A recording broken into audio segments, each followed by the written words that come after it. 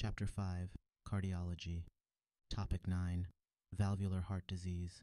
Before beginning, let's review maneuvers that can be done to differentiate heart murmurs. Different maneuvers can modify the intensity of heart murmurs, allowing for a better clinical understanding of the underlying condition. In cases of valvular heart diseases like aortic, mitral, tricuspid, and pulmonic stenosis or regurgitation, certain maneuvers and their hemodynamic responses can affect the intensity of murmurs. For instance, maneuvers such as leg raising and squatting tend to increase venous return and preload, making the murmurs louder. Specifically, squatting also increases afterload, which intensifies the murmur. Conversely, maneuvers like standing and performing the Valsalva maneuver decrease venous return and preload, typically making the murmur softer. Hand grip, by increasing afterload, tends to intensify murmurs, with the exception of aortic stenosis, in which the murmur may become softer. In conditions like hypertrophic obstructive cardiomyopathy, HOCM, and mitral valve prolapse, MVP, the reactions to these maneuvers may differ. Typically, these conditions present softer murmurs, with maneuvers like leg raising, squatting, and hand grip, which are known to increase the blood in the heart, and louder murmurs with maneuvers like standing and performing the Valsalva maneuver that decrease the blood in the heart. Let's move to left-sided valvular disease. Left-sided valvular diseases can occur due to various reasons, affecting either diastolic or systolic phase of the cardiac cycle, and mainly involve the aortic and mitral valves. These diseases can have distinct causes, risk factors, symptoms, and management strategies. Aortic regurgitation is a diastolic valvular disease, with risk factors including tertiary syphilis, ankylosing spondylitis, aortic dissection, giant cell arteritis, endocarditis, and trauma. It presents with a diastolic decrescendo murmur at the left lower sternal border and features like Waterhammer pulse, de Musset's sign, head bobbing, Quincke's sign, nail bed pulsations, Miller's sign, oscillating uvula, and Traub's sign, systolic diastolic murmur over femoral arteries. Management involves decreasing afterload with vasodilators and surgery in cases of severe symptoms or decreased ejection fraction. Mitral stenosis is also a diastolic disease, chiefly caused by rheumatic heart disease. It is recognized by a rumbling diastolic murmur associated with an opening snap in the fifth intercostal space, mid-clavicular line. Patients might experience atrial fibrillation, heightened S1 sound, and symptoms related to left atrial dilation such as chest X-ray abnormalities, esophageal compression leading to dysphagia, and recurrent laryngeal nerve compression resulting in hoarseness. Management is primarily medical, with surgery reserved for severe symptomatic cases. Mitral regurgitation is a systolic valvular disease due to hypertension, ischemia, typically from papillary muscle rupture, or mitral valve prolapse. It manifests as a systolic murmur radiating to the axilla, with symptoms ranging from dyspnea and pulmonary edema in acute cases to issues related to left atrial dilation in chronic cases. Management usually involves medical treatment for symptoms, with surgical intervention indicated in severe primary mitral regurgitation with specific ejection fraction and end systolic diameter criteria. Mitral valve prolapse, MVP, is characterized by the myxomatous degeneration of the mitral valve, leading to the elongation and redundancy of the chordae tendineae, which are the thin cords preventing the valves from prolapsing backward. Most commonly, individuals with MVP remain asymptomatic. However, when present, signs and symptoms include a mid-systolic click murmur audible in the mitral region, potentially accompanied by a mitral regurgitation murmur. Some individuals with MVP experience what is known as MVP syndrome, which is characterized by palpitations, atypical chest pain, and panic attacks. Although rare serious complications such as arrhythmias, sudden cardiac death, and transient ischemic attacks or strokes can occur, diagnostic evaluation primarily involves the use of an echocardiogram, which provides detailed imagery of the heart valves and can reveal prolapse of the mitral valve.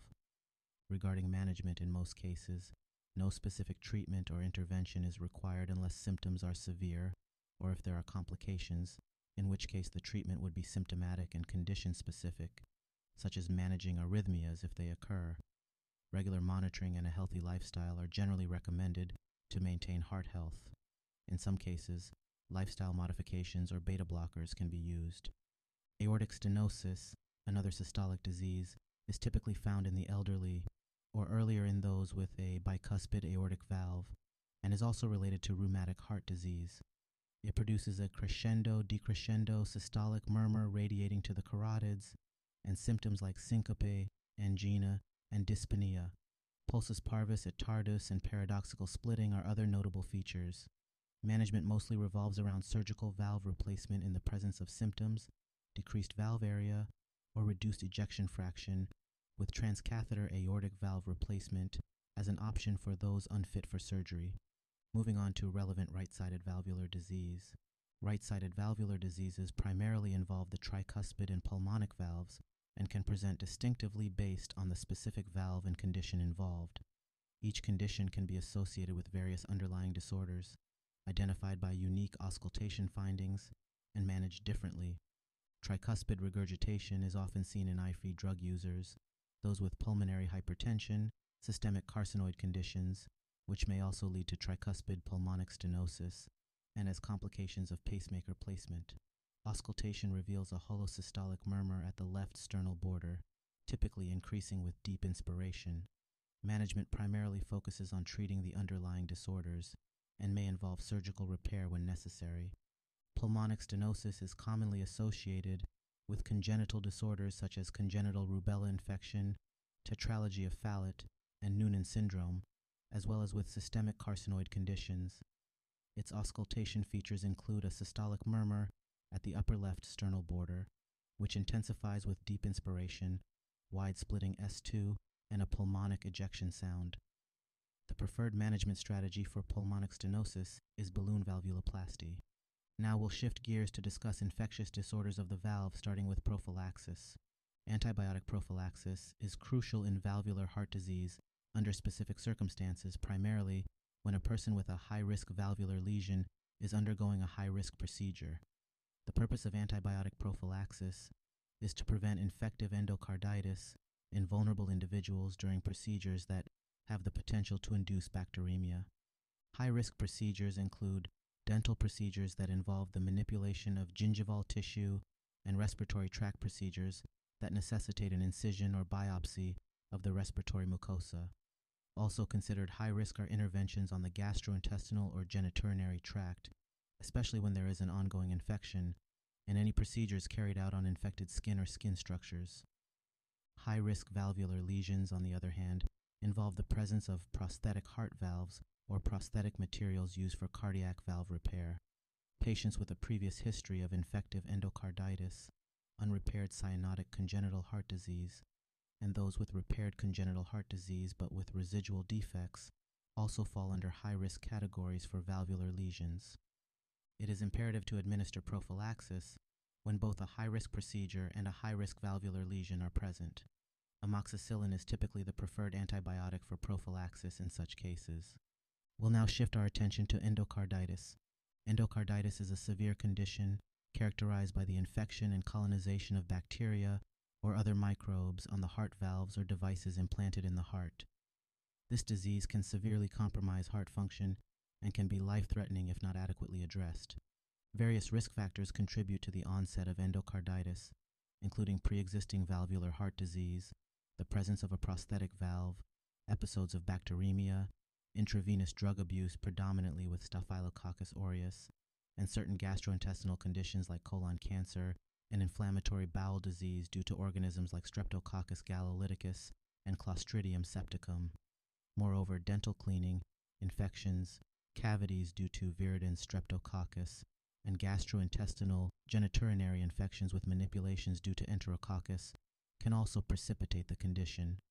Clinically, individuals with endocarditis may exhibit symptoms such as fever and malaise, and may develop a new heart murmur or experience worsening of a pre-existing one. Establishing a diagnosis primarily involves using Duke's criteria, which include obtaining blood cultures and performing a transthoracic echocardiogram, TTE. If necessary, and particularly when TTE is inconclusive, a transesophageal echocardiogram, TEE, may be carried out for further assessment. A diagnosis is definitive using Duke's criteria when there are two major criteria, one major criterion with three minor criteria, or five minor criteria. The major criteria include having positive blood cultures with typical microorganisms for infective endocarditis and evidence of endocardial involvement, which can be an oscillating intracardiac mass on a valve or supporting structures, an abscess, or new partial dehiscence of a prosthetic valve detected via echocardiogram, or the development of new valvular regurgitation. The minor criteria involve having a predisposing heart condition or engaging in injection drug use, having a fever over 38.0 degrees Celsius, 100.4 degrees Fahrenheit, displaying vascular phenomena like major arterial embolism or septic pulmonary infarcts, exhibiting immunological phenomena like glomerulonephritis or Osler's nodes, and having microbiological evidence like positive blood cultures that don't meet a major criterion or serological evidence of active infection with an organism consistent with infective endocarditis. Managing endocarditis involves a prolonged course of antibiotics, typically spanning 4 to 6 weeks, tailored according to the culture sensitivity of the identified organism. There are specific scenarios where surgical intervention becomes imperative, including cases where there is valve rupture, development of congestive heart failure, occurrence of fungal endocarditis, presence of recurrent embolus, or formation of an abscess. Endocarditis can lead to severe complications like embolism, resulting in the infarct, invasion, or formation of abscesses in end organs like the lungs, brain, spleen, kidneys, bones, and joints. Furthermore, a perivalvular abscess can develop, typically signified by the worsening of a murmur in a patient with pre-existing endocarditis, electrocardiogram changes like AV block, and the onset of new fevers. Culture-negative endocarditis refers to a condition where individuals exhibit the clinical features of infective endocarditis, but blood cultures do not reveal the presence of any causative microorganisms. It presents a diagnostic challenge, but it is crucial to identify and treat it promptly due to its potentially serious complications. Some microorganisms associated with culture-negative endocarditis are intrinsically difficult to cultivate in standard blood culture media or require prolonged incubation periods. These include Coxiella burnetii, Bartonella species, and the HACEK group of organisms, consisting of Haemophilus species, Actinobacillus actinomycetum comitans, Cardiobacterium hominis, Eikenella corridans, and Kingella species.